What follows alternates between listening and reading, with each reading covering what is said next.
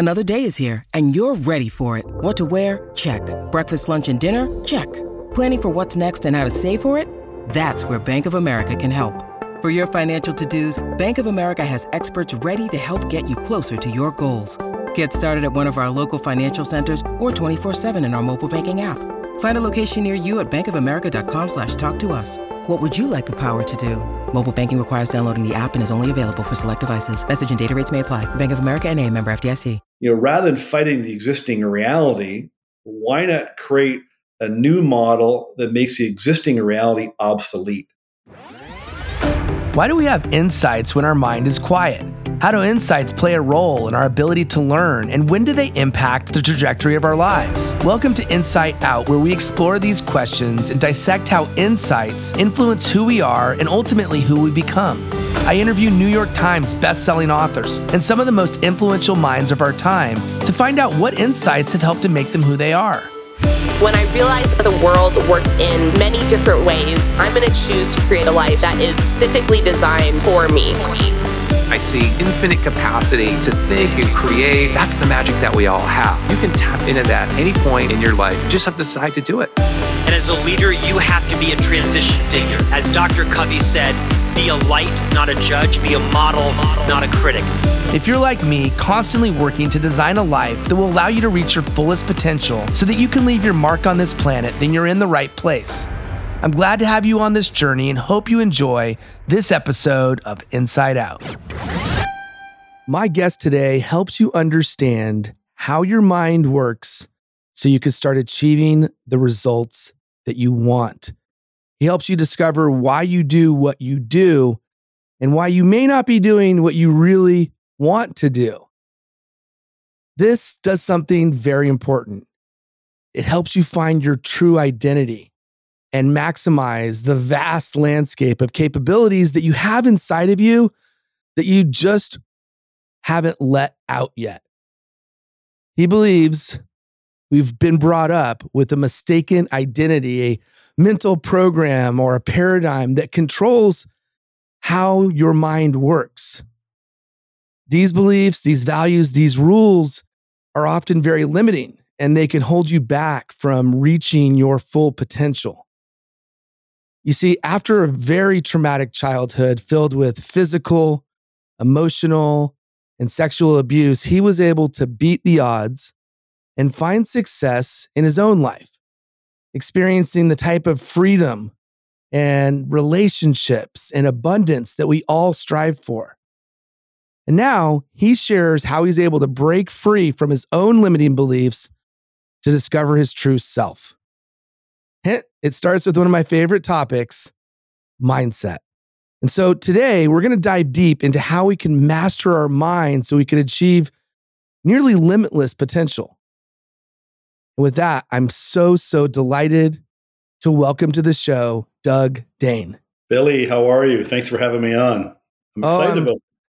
Great, man. I am too. I'm super excited. Let's dive in with the fun one. Tell me what you love or what inspires you about the great leader Gandhi. One of the first books I read on mindset and success was Think and Grow Rich. And I was trying to discover the secret that the author mentions is in the book 100 times. And it said, if you figure out the secret, you'll be swept on to riches. Well, I wanted to make some money because I was really struggling. And in the book, several times he talks about Gandhi's story. And at that time, I mean, I didn't know anything about Gandhi as a young man, a young person. I maybe heard the name and stuff. But there's one part in the book where he said he got 200 million minds to coalesce into a single idea. And that just really, those words just really moved me and inspired me. And even at that time, which was 23, 24 years old, late 80s, something about that inspired me because I felt pulled to something bigger. Now, I had no evidence of that whatsoever in my life, both in my past and my current situation.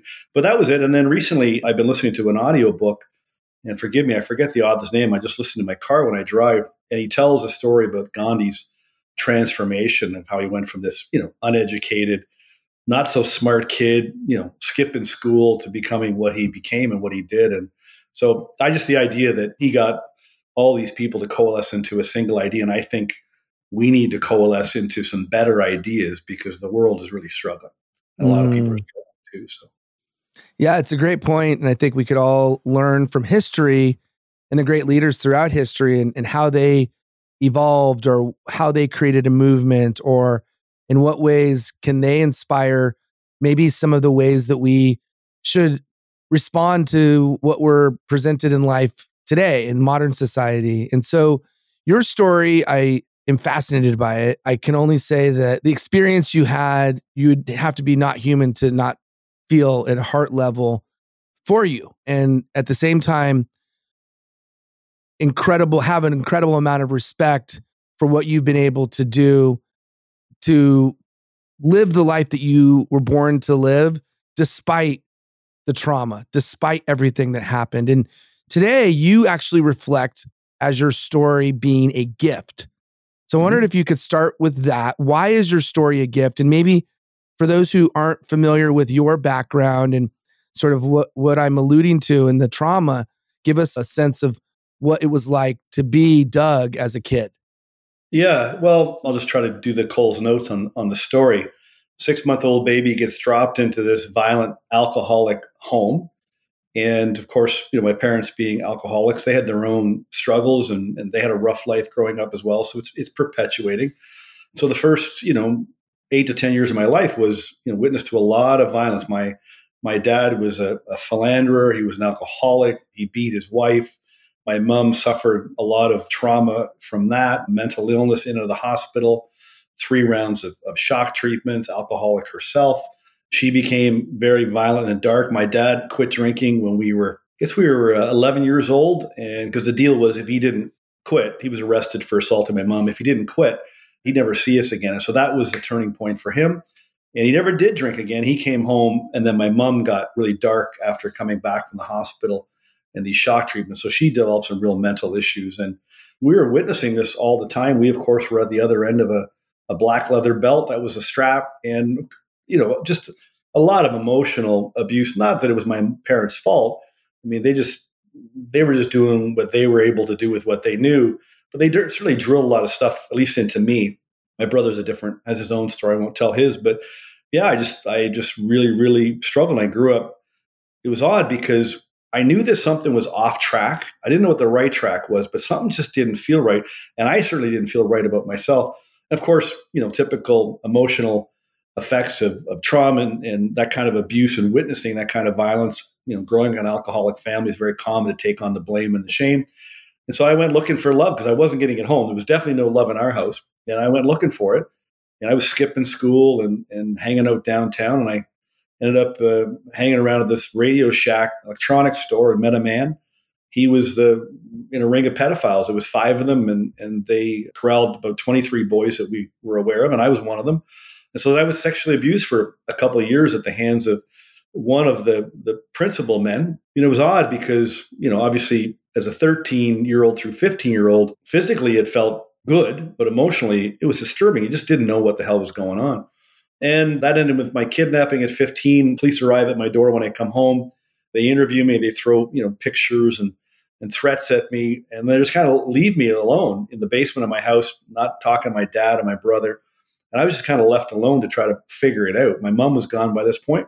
And so then, of course, naturally turned to drugs and alcohol. And that was my way of actually being popular because I was earning money. I always had jobs and I was able to pay for drugs. And that was a way to get my friends to hang around with me.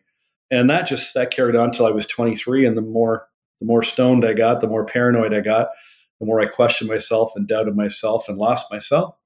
And then I was working at a factory, and a guy that I knew he gave me that book, Think and Grow Rich. And I read it, and something in me said, I got to get out of this factory job and I got to start a business. And so I did that. And then within a couple of years went bankrupt, failed miserably, landed back on my feet. And then I met a guy, my most recent mentor, Bob Proctor, and I was at a seminar of his, and he was talking about why I couldn't earn money or why I couldn't succeed. He talked about this idea of this paradigm, of this mental program. And I obviously had a terrible mindset around money because I grew up in a poor family and I was teased a lot by the rich kids. We went to school with the rich kids. My house was just one street inside the border of the rich kids' school. All my buddies went to the poor kids' school. And so we got teased. I didn't like them. I wanted what they had, but I didn't feel good about myself. And so that was kind of the story. And that didn't come out until I was 39 years old. My second marriage fell apart. I wrecked it, went for counseling, and the counselor starts asking me some questions that had never been asked before. And all of a sudden, what I'm telling you now, this story starts to leak out. And she sends me on this investigation. I met police officers, detectives, children's aid, social workers, teachers, family, friends, neighbors. And I pieced the story together, and I went public with it in the newspaper here in Canada, and it was on television and in books. And people started going, "How did you do it?" And I couldn't tell you how I did it. I mean, I knew what I did, but I couldn't transfer it to you. And so I just wanted to embark on a journey to try to figure out, okay, how did I do it? Because I was able to release it all. So the reason I see it as a gift is because it got me to find out who I really am. I really believe that we're all placed here for a purpose. I believe our purpose is inside of us. I don't think we have to go looking for it. We just have to look inside at ourselves. And I started looking at my story and my skill set and what I was really passionate about. And I was just really passionate about helping people. I started looking at the story and go, geez, if I hadn't gone through that, I wouldn't be here today with you. In my book, there's a part about the adoption. So I feel very grateful that I was adopted for a couple of reasons. One is it gives me perspective that I could have landed in any home. I mean, I landed in that house, but I could have landed in your home or another home. I could have grown up in a wealthy family. I could have grown up in a family of doctors. I could have grown up in a family of music. I could have grown up in any family, and I probably would have been like that family. And so it gives me perspective that I don't have to hold on to my story to define who I am. I can rewrite my story. And then secondly, and most importantly, is I saved a little boy's life. Something in me was able to beat the odds, as you called it, and survive and now thrive, where another little boy might not have made it. And so I'm very grateful. I just look at the whole story as a gift because I get to do what I'm able to do now. So. And to your point, without that powerful backdrop and story, it would be a lot harder for you to make the kind of impact that you're making today, because we're emotional beings. We connect to an emotional story. We connect, even if it's hard to hear, we connect at a heart level to what you're sharing. And I think it only further creates a stronger bond and connection to what you're saying and the ideas that you have. Because if you could go through the journey that you went through and land on the other end like you have and be able to help people in the way you have, it's inspiring. You have a quote that I love that you share. I don't know if it's your quote, but it was a quote that I read in doing some research for you. The average person tiptoes through life hoping to make it safely to death. And one of the things that you said is you say we're kind of like pumpkins in a jar. And I wondered if you could talk about that. What does that mean? Why are we that way? And what does that mean exactly? Yeah, well, the pumpkin in a jar story is a story about a farmer who poked a tiny pumpkin into a glass jar, and the pumpkin only grew to the exact size and shape of the jar. So we poke I picked it up from another mentor, Earl Nightingale. And that was the story I heard from him. He said, we poke ourselves into these jars, or we're poked into jars when we're little. We started as imitations. We're programmed to, this is the language that we speak, and this is the food that we like, and this is what we believe, and this is what's right and wrong and good and bad.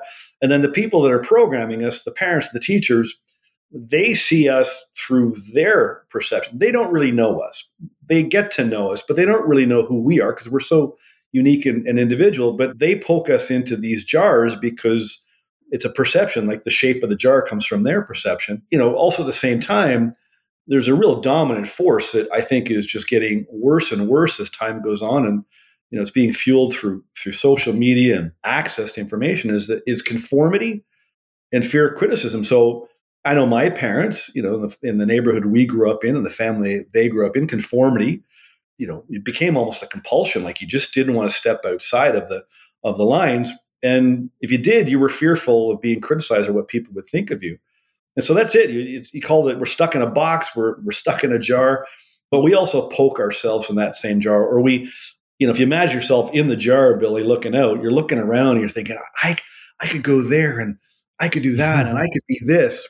And it's like you're stuck in this jar. And then, for me, it got very convenient to stay stuck in the jar because I had developed a victim mentality and I had a good story to back it up. And I had great excuses to explain away, my own lack of achievement and not pursuing what was really on my heart or what I was meant to do. And so I think we really got to stretch ourselves to, follow your heart. You're being pulled forward to something anyway. You can ignore it. Sometimes the light flickers. It's like those birthday candles that never go out. Yeah. And you can try to ignore as much as you can, but it's going to just keep drawing on you and pulling on you. We're afraid. I'm afraid. Listen, I wrote this book and I'm on this podcast. I'm scared and excited all at the same time. I don't know, why be buried in a jar when you could break out and really enjoy life and do something special, because you are special. You have gifts. We just have to start using them, Yeah, I mean, we are, almost all of us are raised in some kind of a box, right? And you've said this, and it's in the image of and they may have the best intention of what our parents or whoever's bringing us up, what they believe we should be or who we should be. And so is this the reason that we have a mistaken identity? And then if it is, how do we break through? Like, I want to get into some of the practical action steps that we can take to break through of what maybe is a mistaken identity to find our real identity. Yeah. Yeah. So I think, just to back up again, I think I say most people struggle in life and they're stuck. They're stuck in a prison, sometimes of their own making. In my case, it was caused by what other people did to me, but we're stuck in this prison. And I think it's a case of mistaken identity. And the real villain is your upbringing, your programming, and maybe today the system that kind of keeps you stuck. And the key to your freedom really lies inside. Take a really close look at, who you are and what you are. And we can talk about, how you do that. But literally just this programming, again, it's rules, values, beliefs, good, bad, right, wrong. And very early on, we're taught that if we're good, we get praise. And if we're bad, we get punished. In my case, I got hit. And so very early on, we just want to be loved and accepted and validated. And we want to know that we're okay. When you're little, you got a lot of questions running through your mind. And then around, 5 or 6, your intellect starts to develop. You start to go to school. You start challenging the parents. You start fighting back and pushing back because something's off track. Now, you don't have any power. You don't have any awareness. You don't really know what is the right track, but you push back. And then they get you to conform and stay quiet. Otherwise, you get punished and you don't get love. And then, 12, 13, 14, 15, it comes back again. Early 20s, it comes back again. Mid 40s, they call it a midlife crisis. It comes back again. And, like that quote, we just kind of tiptoe through life, trying to make it safely to death. So I think that's the mistaken identity. People just program us to be what they think we are and what we're not. And we believe them. We're told something about ourselves. Like some of the things I was told about me, they were so buried in my subconscious. Some I remember, some I don't. But I grew up with a real poor attitude that there was something wrong with me. There had to be something wrong with me. And so we get stuck into that, and you have the mistaken beliefs about yourself, limiting beliefs, because you get the self-image that's literally imprinted on you early by the way that people treat you and react to you. You think that's you, and then so you carry on. And of course, naturally, you start behaving that way, and you get reactions to the actions, and it just reinforces in what's called this beneficent cycle, meaning the cycle just continues for good or for bad. So if I have a positive self-image, it's beneficent. If I have a negative self-image or inferiority complex, it's beneficent, it just gets worse. And so it's this vicious cycle, and we stay stuck. And so I just tell people, there's nothing wrong with you. The only thing that's wrong is what you believe about yourself or about the way you should approach the world. One of the chapters is called Stop Shoulding on Yourself, because you should do this, Billy, you shouldn't do that, you should do this, and you shouldn't. We were should on a lot when we were kids. And so I think that's how it's formed. And we just kind of accept it and we go with it. And then, of course, you make these mistakes and you get evidence and go, see, Doug, I told you were a piece of crap. Your parents told you were a piece of crap. My mom used to call me a little devil because I was born on Devil's Night. My brother was born the day before Valentine's. So he was the angel and I was the devil. And sure enough, I fulfilled that. I got into a lot of trouble. And you just go through life thinking that's who you are. Yeah, and to your point, you kind of seek confirmation. It's like confirmation bias. You seek the confirmation that what you think to be true is in fact true, even if it's actually not true. That's just mind-boggling to think that that's what we just, it's a perpetuating cycle. The other thing that is really interesting to me, I was binge watching your YouTube channel, and one of the things that stood out was you talk about the fact that we as humans tend to think too far in advance, and that we're naturally goal seeking. And so we don't live in the moment. We don't operate in the moment. Why is that something that you think is something we should look at and adjust? Well, what I learned, so I was struggling. I was trying to get ahead, making all kinds of mistakes. And I was doing well in business. And I mean, I didn't go to school or anything like that, but I had some evidence that I was intelligent to some degree. I'm thinking something's not working here. I mean, I'm a bright enough guy to succeed here. I better figure what the heck's going on. And so as I started to look in more into the mindset, I was taught, in business, the typical stuff and goals and strategy and all these different things. I didn't really understand mindset. And if you started talking to me about it, I would have said, Billy, you're out to lunch. You know what the hell you're talking about. I didn't know what I was talking about. I was ignorant. And so I started studying how your mind actually works. And a phenomenal book that really was a turning point. It is called Psycho-Cybernetics by Maxwell Maltz. He was a doctor. And back in the 50s and 60s, they discovered that your mind is an automatic goal-seeking mechanism, just like a torpedo or a missile, and it directs your brain and your nervous system. Now, I didn't know that, but I'm reading it, I go, geez, this makes a lot of sense. I figure, all right, if I got this, and he said, you're not a machine, but you have a machine, and I'm the operator. I figure, well, if I'm operating the machine, I better friggin' figure out how it works. So I started studying how it worked, and one of the key principles on how the machine works, just like the map on your phone, your GPS, it only works in the present moment if you're focused on the present moment. And so the idea is, and we're taught to worry about our future, and 70% of our worries never even come to fruition. And we're taught to look backwards on our past with guilt and resentment. So what I learned, I was suffering from anxiety and depression. And most of my anxiety came because I was so worried about the future. I had goals, and I knew what I wanted to do, but I was so worried about, could I do it? How's it going to happen? And then, of course, I spent my life with guilt and resentment, looking back on my past with shame and regret. And so if you're looking backwards or you're worrying too far in the future, you're going to get in trouble. And so the mind only operates in the present moment. Now, there's lots of great work out there. One of the books I got, The Power of Now by Eckhart Tolle, I'm reading the book, I go, I don't know what he's talking about. We all talk about live in the moment and, operate today. There was a guy here today picking up a rug for cleaning. He said, you just gotta live today, because I could be gone tomorrow. He was just joking. And so our mind operates that way. And so if you're anxious like I was, what it means is you're worrying too far ahead into the future, trying to figure out, how do I get to where I want to get to, or how do I fix my problems? And again, we were just taught to do that. We're taught to go, Billy, what do you think I should do? What do you think I should do? What do you think I should do? And we're taught to get opinions of others. We go ask people for advice, and they don't know what the hell they're talking about. So we learn to do that. And of course, when we were little, we watched our parents ruminating on the past as well. And if we made a mistake, they'd love to bring up past from our past, or mistakes from our past. They go, when you were 7, Doug, you da. And so we're just taught that way. And so very few people understand how the mind actually works. It is a machine. Very few people know how it works, let alone how to teach it. But I figure, I better find out how it works. And when I started to do that, I started to calm down and I started to relax. My skin used to be really red and blotchy, like really inflamed. So the more I started living in the moment, and in this book, he said, live in 24-hour blocks. And so I started practicing that. Like if something comes up for me now and it's something that's going to happen tomorrow, I go, nope, I don't need to think about that. I don't have to worry about right now. So as I started to operate more with that rule, and I would snap my fingers and go, nope, I'm not looking backwards. I'm only going forward. Nope, I'm not looking at the past with guilt or resentment. Nope, I'm not worrying about the future. And I would just use this physical anchor to correct myself.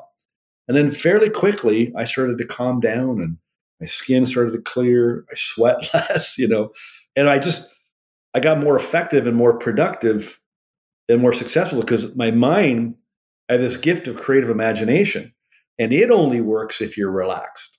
So you can't solve problems when you're stressed out. Yeah, and it shows up physiologically, right? Your how you operate, your mental factor of the way in which you show up and how it can help to either reduce anxiety, reduce stress, and all the different emotions and mental health factors that play into how we allow ourselves or frankly don't allow ourselves to show up in the way in which we should. It shows up outwardly, externally. The internal affects the external. As you were speaking, I was reminded of a quote from an interview that I did with David Meltzer, and he said, just because someone loves you doesn't mean they give you good advice. That's right. And he was talking about his family and his parents and all the advice they gave. And a lot of times it wasn't good advice, right? So just because someone loves you doesn't mean it's actually good advice. One of the things that, and by the way, we're going to go deep into the mindset piece, and you already got some real good nuggets there. So if you're listening right now, go rewind a couple minutes and listen to that again. That was gold right there. And what I'll say as we continue this conversation, one of the things that I love is when we take conventional wisdom and turn it on its head, or when we take what is a commonly held belief and we say, well, why may that not be the best thing? Like, plan for the future and think of it as an example. You actually guide people to take the road less traveled. Why is that? Well, I'm just thinking about what we were just talking about a minute ago, so just imagine this. Most of us don't believe in ourselves. We doubt ourselves. We don't believe in ourselves because of maybe what we've been through or whatever. And so naturally, and we're also taught to go ask people for their opinions and do all this research and all this stuff before we make actual decisions about what we want to do. And so it's no wonder that people are stressed out, because if you don't believe in yourself and you second guess yourself, and then all you do is go ask everybody else for their opinion, and it's not going to line up. Like, you don't have a good feeling about it, and you start feeling something's wrong. And what I did, is you think there's something wrong with you. You know, did you ever consider maybe there's nothing wrong with you at all? And maybe the only thing that's wrong is the way you were taught to go about, making these decisions in your life to do what it is you want to do. So I think that's a big problem. And again, you lap on this habit of, conformity, and then this outward fear of criticism. It's pretty difficult for people to move ahead. And then certainly these past couple of years, life has gotten hard for a lot of people. But I love what you said. We just kind of go the way that we go. We follow the masses. I mean, if I could I know for sure now, I wasn't sure of it when I first thought I was sure of it because I was second guessing myself, but I now know for sure most people are struggling with anxiety, fear, doubt, depression, a lot of that stuff. They could take control of that if they just understood who they really were, how their mind operates, take control of that thinking, and just follow a few simple rules. They would calm down and they relax. Everybody's going outside, try to find a way to feel better about themselves. You got to go inside. And so what you said about taking the road less traveled, or I love Buckminster Fuller's quote. He's the guy that invented the geodesic dome. And he said, rather than fighting the existing reality, why not create a new model that makes the existing reality obsolete? So I'm just on a mission because I've discovered, at least for me and many people I've helped, that there's a simpler way. It's simpler, it's faster, it's not all that complicated, although I made it complicated for so long because I didn't believe in myself. And when I finally believed in myself and I had the science, I go, this is really simple. And so I'm trying to disrupt. I want to disrupt the personal development industry. I want to disrupt the mental health industry. I am now at a point in my life, I know I'm supposed to go on this mission to get people to go down a different road because everybody's going that way. And my mentor said, Doug, if they're all going that way, there's a problem. You should go the road less traveled. And so I started going down that road and going, actually, this was the right road. It's quiet, but it's the right road. Yeah. Yeah. You might not have as many people around, but that's not a bad thing. No. Sometimes you need to weigh, why is it that everybody's doing the same thing, going the same direction? And often it's for the wrong reasons. So you alluded to self-image earlier in our conversation, and I love frameworks. I love formulas. You have the self-image formula. I would love for you to dive in and talk a little bit about that. First off, you got to get this straight. And whether you agree with me or not, it doesn't really matter. Your self-image, so we've got this machine, as I mentioned. It operates by certain principles. And it's a cybernetic mechanism. Another example you'd relate to would be your thermostat in your home. Okay. And so your thermostat regulates the environment. So the device, the machine is a thermostat, and inside the machine or the device is a program. And you set the program. And if you want it to be 72 or 68 or 74, you're in charge of that. Now, because it's pre-programmed, it just runs automatically. If it's cold outside and the door's open, cold air comes in, the thermostat comes on, furnace fires up, warms up the house. Well, that thermostat is run by a program. Our program that's running our machine, our device, is our self-image. You can't outperform it. You can only go as far as you think you can go. But you got to remember, the image you hold of yourself, for most of us, is based on lies or non-truths or this mistaken identity. So the first thing you got to get straight is, number one, you have to accept the idea that and understand it, and don't take my word for it. I mean, you can spend years like I did trying to find it out, but you could take my word for it that the self-image is regulating everything. So if you can agree to that, great. That's step one. Step two is then you have to understand that you can't change your self-image unless you see that the image you hold of yourself is based on something that's not true. So what I went through, what I was told I was and I wasn't, was all a bunch of lies, but I believed it. And you can't create a new self-image unless it's based on some form of truth. So the truth is, or the lie is, that you have this mistaken identity. You're capable of way much more than you are doing right now. You know you're pulled towards more. You know you can do it. You're not doing it, but you know that you can be doing it. And that's the truth, or that's the lie you're operating with, these limiting beliefs. And so then what we got to do is, how do we get to the truth? I get people all talk about, act as if and act like the person you want to become and fake it till you make it. I don't believe in faking it till you make it. There's a connotation to faking. I think the key is just find out what you're passionate about. Go to your heart and just ask yourself, what do I care about? What do I love to do? What's important to me? What's the hill that I want to take? What's the wrong that I want to right in the world? Gandhi, he got latched onto a wrong that he wanted to right. Indians in South Africa were being mistreated, treated poorly, and in India as well. He latched onto that. So you just find out, just ask yourself, what do you really want? Who do you want to be? And if you ask yourself that question and keep asking it. I didn't like asking that in the beginning. I mean, what do I really, really want? That's a big question. I kept asking it.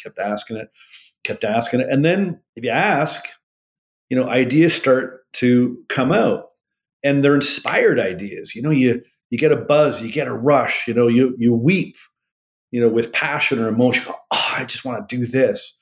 And you got to start to pay attention to that. And you got to realize that if you want to do something, or you want to be something, or you want to change something, you wouldn't want that unless you already were that person. That's what you got to get straight. You wouldn't want something unless you already were that person. You don't believe that you're that person because you're locked into this mistaken identity. So that's the clue. What do you want to do? How do you want to change the world? What moves your heart? You already are that person. And then there's just some steps you take to kind of uncover that. And one more thing, I think too many people spend too much time trying to fix themselves. I spent years in therapy and counseling and books and self-help and all this stuff going, what the hell's wrong with me? And I kept asking myself, what's wrong with me? What's wrong with me? And I found out I never got an answer because there's nothing wrong with me. And so rather than trying to fix everything, I just started to pay attention to what I wanted. And I go, what sort of person would somebody be if they were doing that? What would they think? What would they believe? How would they act? How would they dress? So we just got to get connected to our heart. If you can do that, then the door opens. But remember, your cellmate, your other self, your false self, your ego, he's walking around with you yapping away. You can't do that, Doug. You're an idiot. You're a piece of crap. What do you think you're thinking? Writing a book? Come on, you don't know what the hell you're talking. and never leaves. But if you get stronger in the belief of who you really are, he starts to get a little quieter. It's like, remember Fred Flintstone with the angel and the devil? Yeah, totally.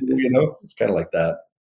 Right. I had a guest that called it the beast in your head, that it always is there. It's sometimes you could turn down the volume, but it's going to be there. You're not going to completely eliminate it, but you can't ignore it.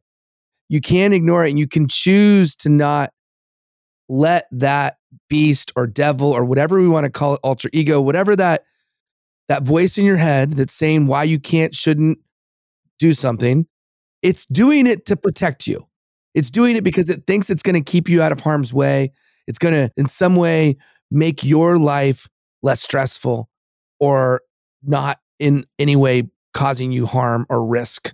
We're no longer threatened by wild animals. We're no longer threatened by all the things that probably early man was threatened by, yet we still have this antiquated, in a lot of ways, safeguard built in to allow us to avoid those potential hazards. And so self-image is a fascinating thing to dissect. And you have a success formula. Again, I go back to the formulas. I'm a sucker for formulas. You say in to guide yourself to success, 1, you need to have clearly defined goals. 2, you need to be able to make decisions quickly. 3, which we just talked about, is you need to have a healthy self-image. And 4, you need to have the discipline to develop good habits. And so rather than go into every one of those, I want to go into goals. We already talked about self-image, and I want to talk about habits and how to develop good habits. So let's pause on habits. Let's first go to goals. One thing that you don't agree with is SMART goals.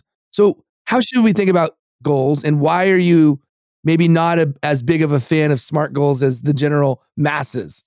Well, SMART. So if you don't know SMART goals, I grew up in business, and it's specific, measurable, attainable, realistic, and time bound. I like the S and the M and the T.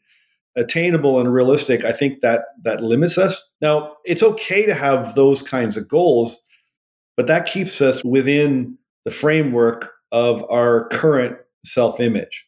And it doesn't bring us a lot of satisfaction, because we have this God-given gifts and talents and desire that's placed in our heart that's pulling us. It was Zig Ziglar. No, Jim Rohn. I was reading a book, Jim Rohn. He said, it's a real bugger, He said, because you're capable of more, but you don't go after more, and then you give yourself a hard time that you don't, So what the kind of goals you want to pursue are the goals that are really on your heart, not the safe goals. Listen, I have safe goals for sure. I have little goals, SMART goals to get to the big goal. I always relate it to climbing Mount Everest. So that would be, that's not a very smart goal for most of us. Okay. I mean, I've never climbed a mountain, but it'd be probably pretty risky. Right. And I love studying people and reading about people that have done it. And so summiting Mount Everest, that's a monstrous, scary type goal. It's exciting. It scares you all at the same time. It really draws something out of you. Now, to get there, I have to set some SMART goals. I was reading a book by a climber here in New York, and so he talked about the benchmark goals. He had to train, he had to raise the money. So it's okay to have SMART goals or like benchmark or short-term goals that get to the big goal. But if you don't go after the big goals, you're not going to satisfy that desire inside of you. You can have a comfortable life. You can have a very nice life, but trust me, you're going to feel that regret. And I think the other thing is, if you don't go after what you really want, you're selling yourself short, and it causes an internal conflict. I think one of the reasons we don't feel so good about ourselves because we're living with this internal conflict. We're creating the conflict ourselves by minimizing ourselves and shying away from these gifts and talents. And so, and again, as we said earlier, this mind, it is goal seeking. It requires a target. So if you get up in the morning and you have a goal, you're just wandering around aimlessly. And this machine, it's a scanner. It's scanning all the time, looking at where it should give its attention, and it's directed by your thinking. So if you're thinking poor me, or my poor life, or I'm worried about my job, or I'm worried about my money, I'm worried about my relationship, whatever, that's whatever you give it attention to, that's where it goes. And it points you down that road. So we should supply it with a target that we really, really want, because that gives you energy. I remember my mentor, Bob Proctor. He said, somebody asked a question. He goes, Bob, I don't have a lot of energy, and Bob's answer was just this. He goes, energy comes from desire. And if you don't have any energy, it's because you're not pursuing something that's giving you energy. You don't have a reason to get out of bed in the morning that fires you up, that lights you up, that fills your heart. And you don't have to live that way. Most people won't. But if you do, man, oh man, it's just a better way to live. You feel alive. Yeah. Yeah. And it's to your point, you're confining yourself if you say, okay, this has to be put within a band of being realistic and not allowing yourself to explore something that's a stretch goal or something that's even further than you might even be able to imagine yourself at the point where you set that goal. And so let's now talk about the fourth ingredient, which is the discipline. And I love the word discipline in there, the discipline to develop good habits. So let's dive in there. Why is that so important? And also, I'm curious what your thoughts are on the mental mindset implications of why habits are so important. Well, first off, just fundamentally, human nature, we're habitual. So if we're habitual, we probably should operate properly habitually. We have to get it straight that pretty much all of our habits are learned. And discipline is simply the ability to give yourself a command and then follow it. So if you want to form new habits, your willpower is not going to cut it. I mean, this time of year, of course, everybody's talking about willpower and habits. And, there's books out there on best-selling books on habits and all this stuff. And everybody wants to form better habits because they're not happy with their results. What I learned to do, and I was the same as everybody else, what I learned to do was actually, I just started giving myself an affirmation or a command verbally and in writing. And I started reprogramming my subconscious. So you mentioned earlier the knowing, doing gap at the beginning of the show.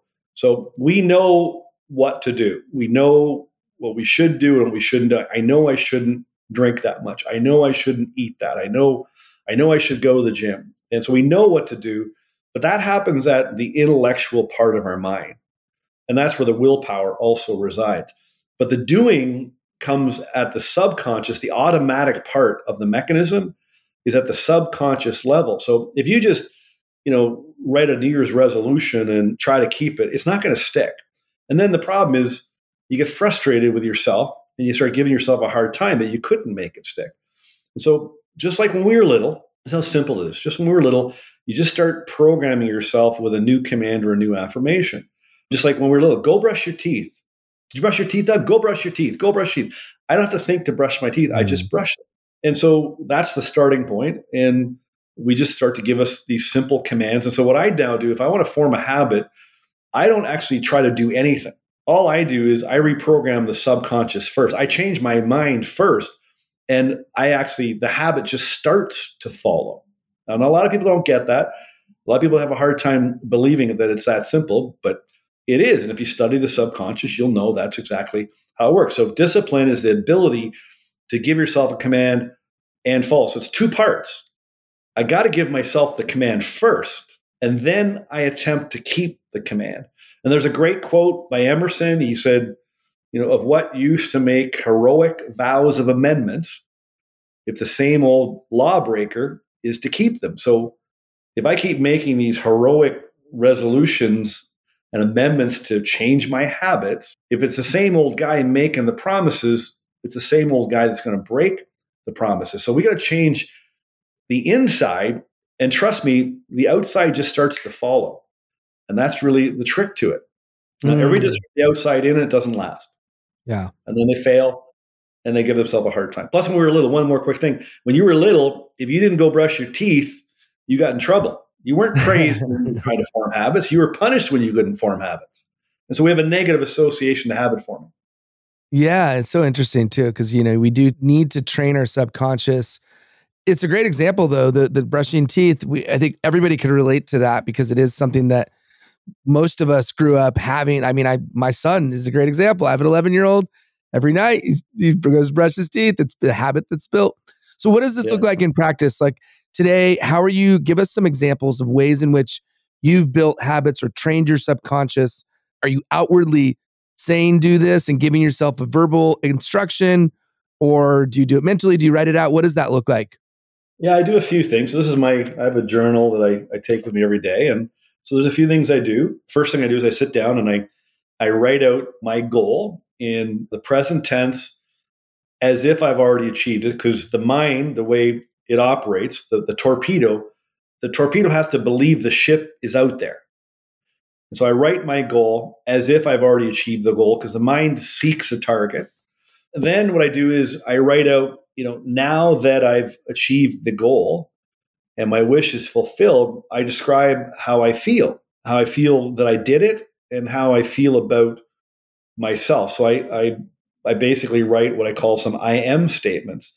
I make these statements of the sort of person I am now that I've achieved the goal. And I only work on 1 or 2 habits at a time.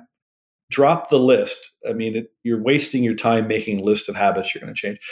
If you want to make the list, but then just grab one off the list, maybe 2 at a time. And what I do is I have what I call a 1-line affirmation. So the affirmation of the command has to fit on 1 line of an 8.5 by 11 sheet of paper. And then I write out the command, the affirmation. You use what's called self-suggestion until it becomes auto-suggestion. And so the more, your son now is probably auto-suggesting to himself to go brush his teeth or to remember. But in the beginning, you had to self or suggest to him. And so I write it. There's a funny story. I lost 20 pounds on an affirmation. I had an affirmation. I live in a healthy body. I'm at my perfect weight. I live in a healthy body. And so I was writing it and I recorded it. I just kept listening over and over and over. And then after a couple of months, and I wasn't even paying any attention, people go, "Have you lost weight?" I go, "No." "Have you lost weight?" "No." Because I didn't change my diet. I wasn't going to the gym. I was just doing what I always did.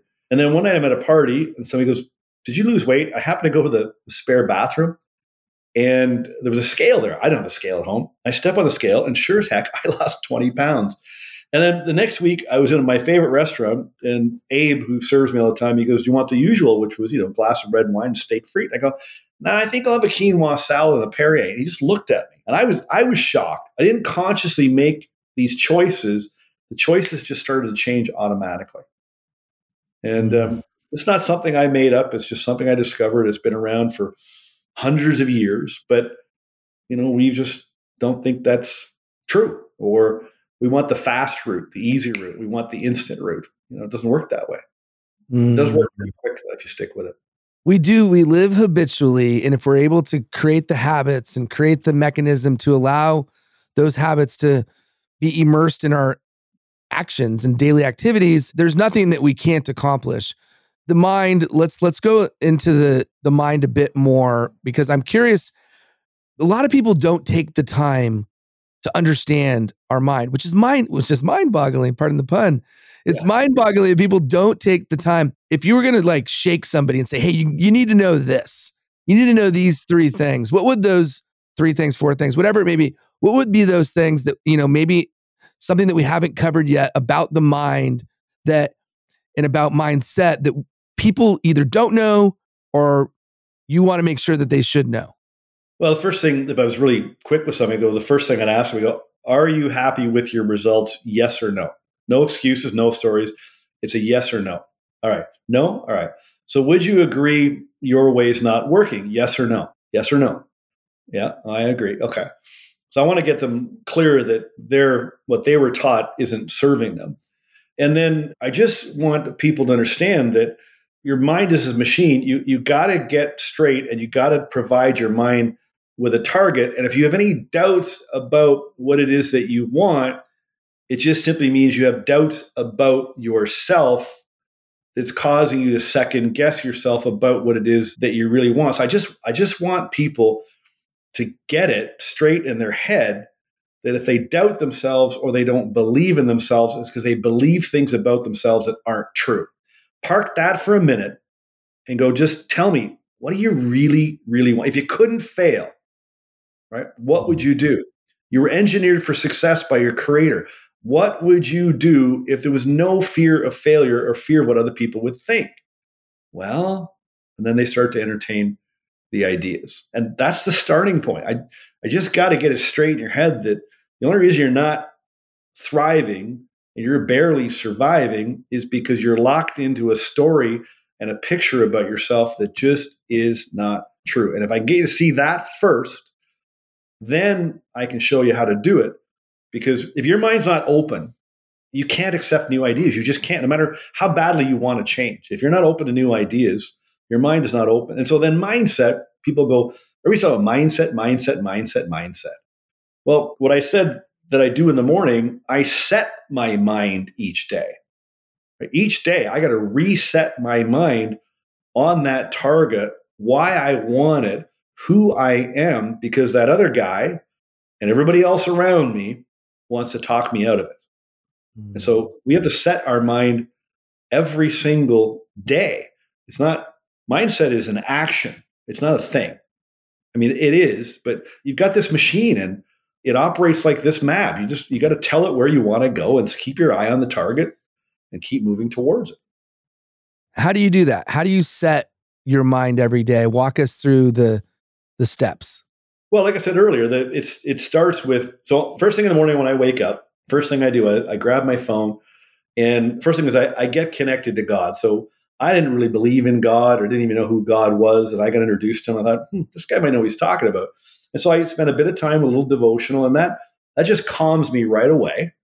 And then on my phone, on my notepad, I used to have it on a piece of paper and writing. It's on my phone, and I have a written description of me as if I'm already the person that I want to be. And so right now, my goal is this book. I'm so happy and grateful now that I'm an international best-selling author, and this book is changing lives all around the world. That's the goal. And so I get up every morning and I read that statement, and then I get up and I get some fresh air, and then I sit down with my book and my journal. I write that statement again, and then I write out what I said earlier about how I feel now that I've done it. And then what I do is to operate the mind properly, to set my mind. So there's focusing on the target, but then I have to ask myself, okay, what am I doing today? Just today. What can I do today to move towards the goal? I don't worry about next week or next month. I see the future ahead of me, but I'm just trying to figure out what can I do today? Because I may not be here tomorrow. Mm-hmm. I could walk out, I'm downtown Manhattan here, I could walk out and boom, I'm gone, hit by a car, right? I just try to focus on today and try to come up with, so here's my little Post-it note, there's my 7 things, right? Usually I come up with 6 or 7 items, and these are the only things I focus on today, nothing else. That's it. And so that's setting my mind on the target for today. And then I just drive, and I just enjoy the drive, and I look in the mirror once in a while. Maybe I look behind me to gather some information. I keep my eye on the road, and I just let my mind direct me and call out the directions as I drive, just like my GPS does on my phone. And if you listen and you pay attention and you relax, you will get ideas. Super powerful. Well, listen, I've thoroughly enjoyed our conversation, and I want to end with my last question, and then we'll talk a little bit about where people can find you, talk about your book, and make sure everybody knows all of that. Before we do, you say, and I love this, that you don't find your purpose finds you, discovers you. Why is that? Well, I got to give credit. I can't remember the author, but I was searching for my calling. And so there's a book, I think it's called Callings. If you Google it, you'll probably find it. And I don't remember the book other than the one single thing that I took from the book was that you don't have to go looking for your calling finds you, or your purpose finds you. And so I tell my friends when they're searching for the love of their life, I go, if you're busy out there searching online and on dates trying to find the love of your life, they can't find you because you're moving all around, And so what I find is that, or I found was, if I just sat back and I asked myself some really good questions, I call it Google your mind.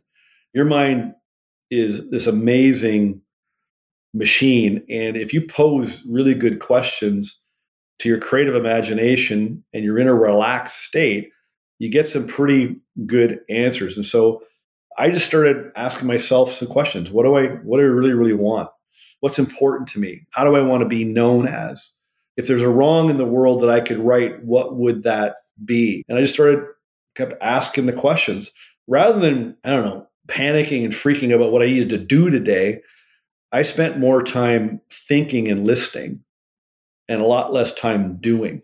And if you can just stop for a little bit and think and ask yourself some questions, you'll get the answers. And I think it's revealed in the way people see you.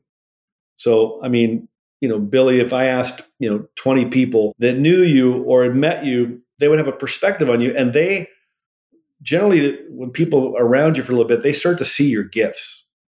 They start to see your authentic you, because you can't hide it, really. You can mask it, but you can't really hide it. And it starts to show, and people start telling you, I remember when I first started discovering this, my mentor, Bob, I called him, I said, Bob, people keep telling me I have a gift.